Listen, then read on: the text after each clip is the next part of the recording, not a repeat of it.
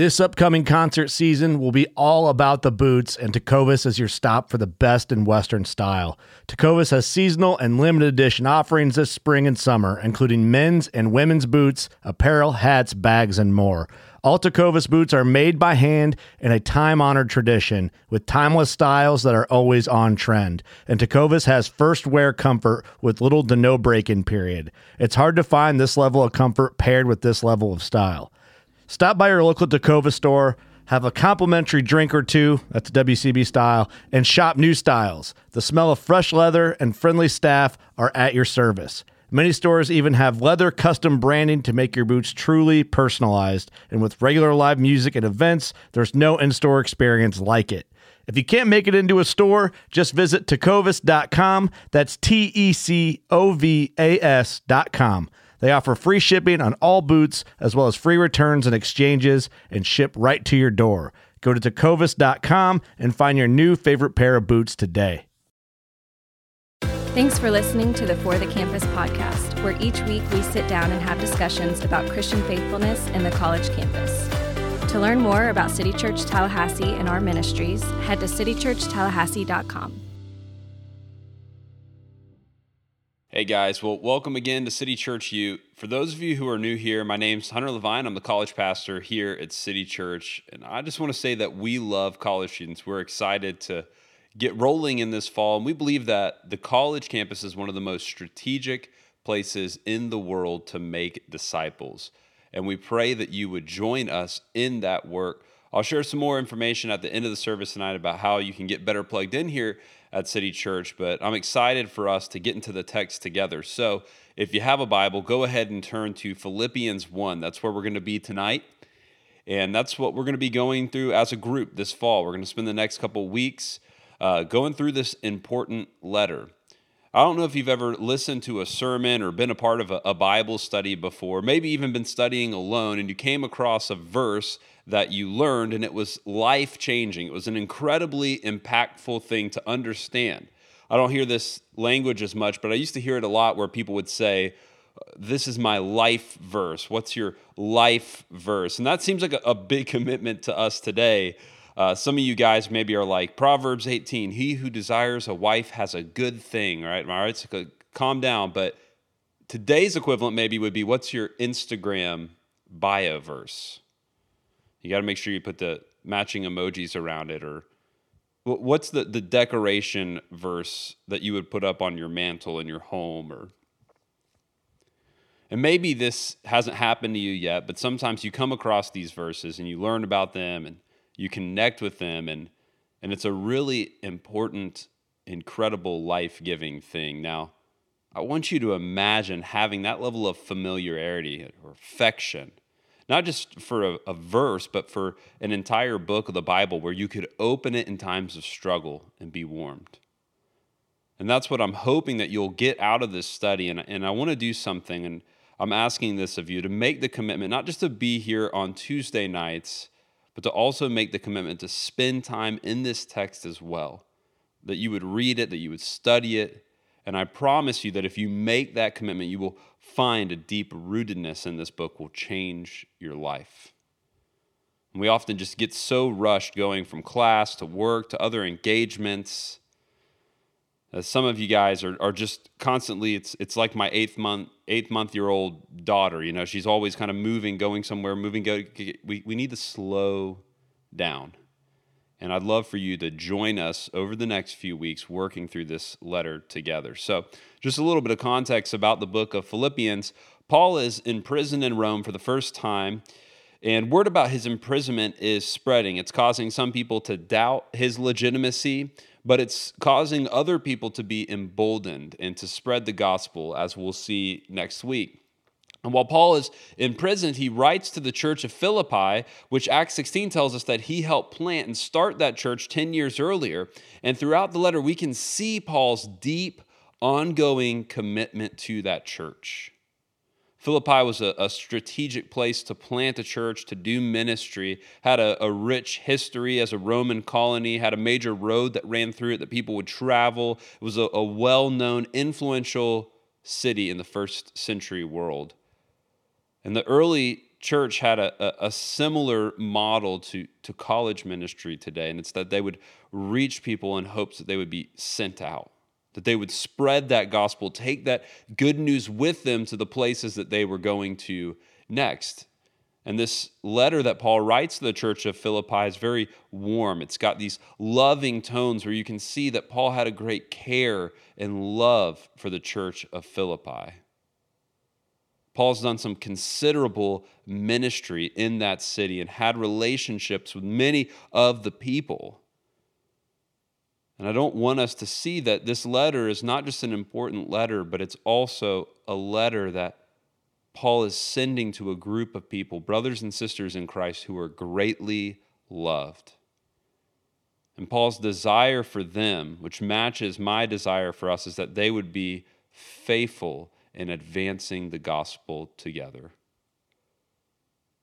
Paul reminds them of the joy that they have in Christ, tells them about the urgency of the mission of the gospel going out. And he encourages them to be faithful with the time that they have in Philippi. So he begins this letter with a prayer. I want you to see this in Philippians 1. He says, Paul and Timothy, servants of Christ, to all the saints in Christ Jesus who are in Philippi, including the overseers and the deacons. Now, this is the same Timothy as 1st and 2nd Timothy, the same Timothy who helped plant the church in Ephesus, and ministry companion that Paul loved and did ministry with throughout the New Testament. He says this to the church of Philippi, grace to you and peace from the God our Father and Lord Jesus Christ. And then he transitions from that greeting into a prayer, and that's what we're going to look at tonight and also next week. He says this in verse 3, I give thanks to God for every remembrance of you, always praying with joy for all of you in my every prayer because of your partnership in the gospel from the first day until now. I am sure of this, that he who started a good work in you will carry it out to completion until the day of Christ Jesus. Indeed, it is right for me to think this way about you, because I have you in my heart, and you are partners with me in grace, both in my imprisonment and in the defense and confirmation of the gospel. For God is my witness how deeply I miss all of you with the affection of Jesus Christ. And I pray this, that your love will keep growing in knowledge and every kind of discernment, so that you may approve that the superior and may be pure and blameless in the day of Christ, filled with the fruit of righteousness that comes through Jesus Christ to the glory and praise of God. Here's what I want us to grasp tonight, and this is going to be a two-part work through this prayer. What we're going to talk about tonight is how he prays. That's what we see in the beginning here, and then what we'll talk about next week is what he prays for. But if we can understand the two aspects of this prayer, of this text, it will help us to better understand everything else that follows in the letter. So, how he prays. There's three things I want us to see in this tonight. The first is that he prays with thanks. Have you ever noticed, at any award show, it doesn't matter if it's from movies to television to radio to sports, a lot of people feel the need to thank God, even though they don't seem to really have any type of concrete idea or outworking of who God is. Now, when Paul is giving thanks in the opening of this letter, he's not giving some sort of vague, culturally obligatory thanks. Paul is showing a deep-hearted gratitude for, one, their partnership in the gospel, and two, that he who began a good work in them would see it through to completion. That God's faithful in that. In other words, that God has saved them and he will maintain them, and he has allowed them to be a part of this, and this is an important phrase, partnership in the gospel.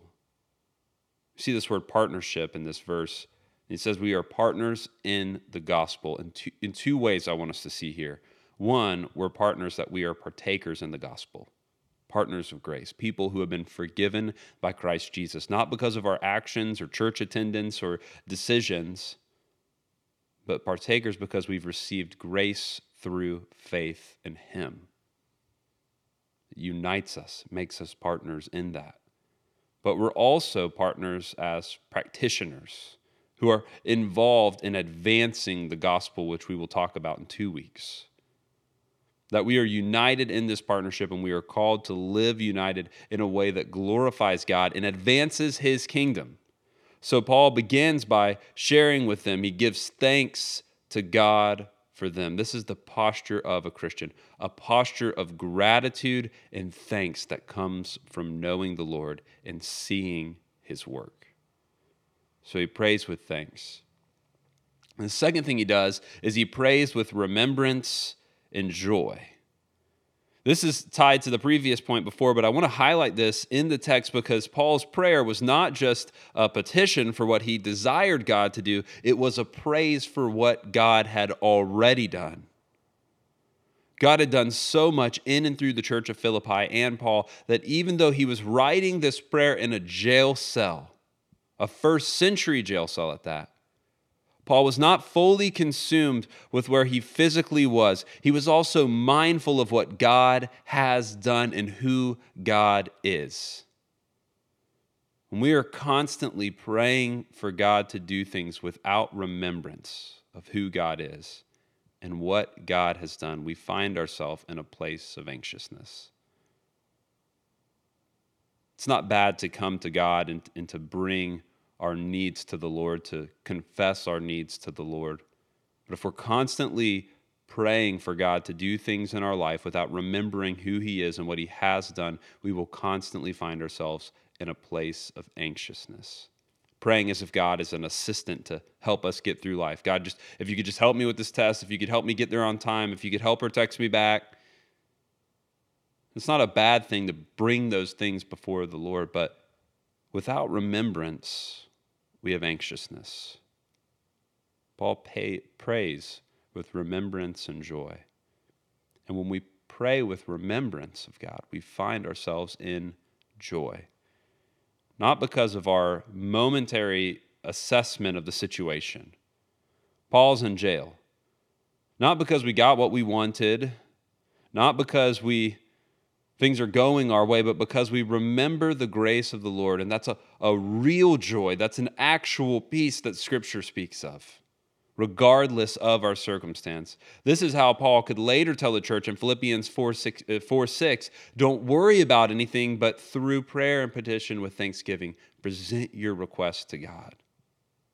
You and I have much to learn from that. But he prays with remembrance and joy. Lastly, he prays with confidence. Love this verse. He says, I am sure of this, that he who started a good work in you will carry it on to the completion until the day of Christ Jesus.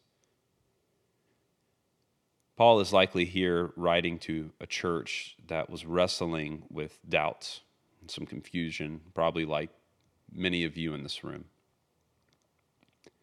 Paul is saying, I'm sure that the Lord will continue in his faithfulness to you, not to give you the riches of the world, but to make you more like him, to help you to better know him and to know the richness of the gospel. We see these strong tones in Paul's writings. It's not just wishful thinking, but Paul prays as someone who knows who he's praying to, someone who has a confidence in the Lord. It's a matter of trust. Paul is trusting in the Lord, and that influenced his prayer. I don't know many of you in this room, but in a room like this, there's certainly people who sometimes pray to God and don't know why they do, or don't know if he cares or is real, or perhaps have even given up and do not pray at all, or only when asked. Probably in this room, there's people who are confused about what they actually believe when they lay down at night and think. And in that confusion, have a hard time seeking prayer.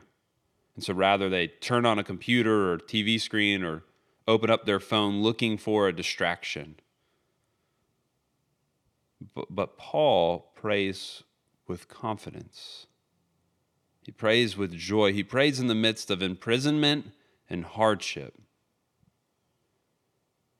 He even shares his remorse for not getting to see them in verse 8. We know that he misses them deeply. So why pray? How does Paul have confidence and joy? Because he's praying with his eyes fixed not on the world, not on his jail cell in Rome, but his eyes fixed on Christ. I want you to look again at this passage with me and look to see what themes you hear. Paul and Timothy, servants of Christ, to the saints in Christ, grace and peace to you from Jesus Christ. He who started will complete until the day of Christ. I miss you with the affections of Christ, so that you may be approved what is blameless in the day of Christ, filled with the fruit of righteousness that comes through Christ. As I look at my Bible, I see Christ mentioned in every single line of this prayer. Because in this prayer, Paul prays as someone who has his eyes fixed on Christ. That's how he prays with confidence. Not a confidence in himself, not a confidence in his situation, but rather a confidence that he who began a good work will finish it, a confidence in Christ. To get the depth of this, we need to know Paul's story in Acts 9, where he's radically saved by the Lord. He's on the road to Damascus going to persecute and stop the advance of the gospel. And God radically meets him on that road, saves him and tells him, here's how much you're going to suffer for my sake, so that this message that you're trying to stop will go out. Paul's experienced the risen Christ, so he prays with someone who has confidence because his eyes are fixed on him. So he prays with thanks, he prays with remembrance and joy, and he prays with confidence. So what should we do? How do we respond? I have just two things that I want to encourage you to tonight. Number one, to get connected with partners in the gospel. So you can encourage one another and care one another, pray with one another, work together, work towards something bigger than yourself. So we would love City Church and City Church U to be a place where you have partners in the gospel in this season of life for the glory of God. And the second thing that I'd like to challenge you to do in response to this is to spend time remembering what God has done. That requires studying Scripture. Scripture works together to give us one big story that's centered on Christ, the work of God. In Psalm 1, it says that when we're rooted in the Word, we're like a tree that's planted close to water, that there's growth and health and strength. So in order to remember what God has done, you have to know what God has done. And the way that we know what God has done is we look and study through His revealed Word, Scripture. And then I also want to encourage you to practice reflection, whether that's through journaling or sharing your story or carving out time during the day to go on a walk alone. I want you to reflect on what you're learning, praying, seeing through the Scriptures. I'm excited to be studying this book together over the next couple weeks, and I pray that you would join us in that. But before we go any further tonight in the service, I'd like to pray.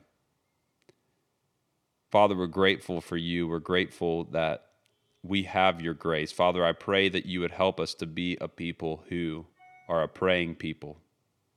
Father, that you would help us to understand that there's nothing on this earth that is greater than your gospel and the riches that are found in you. Father, I pray that we would be passionate about partnering with other people in this church and in this city to reach people for you. And I pray that we would study this word and that you would allow it to change our hearts. And we ask this in Jesus' name. Amen. Thanks again for listening to the For the Campus podcast. If this podcast was helpful for you, please take time to share it with others. Also, feel free to reach out to us online. Have a great day.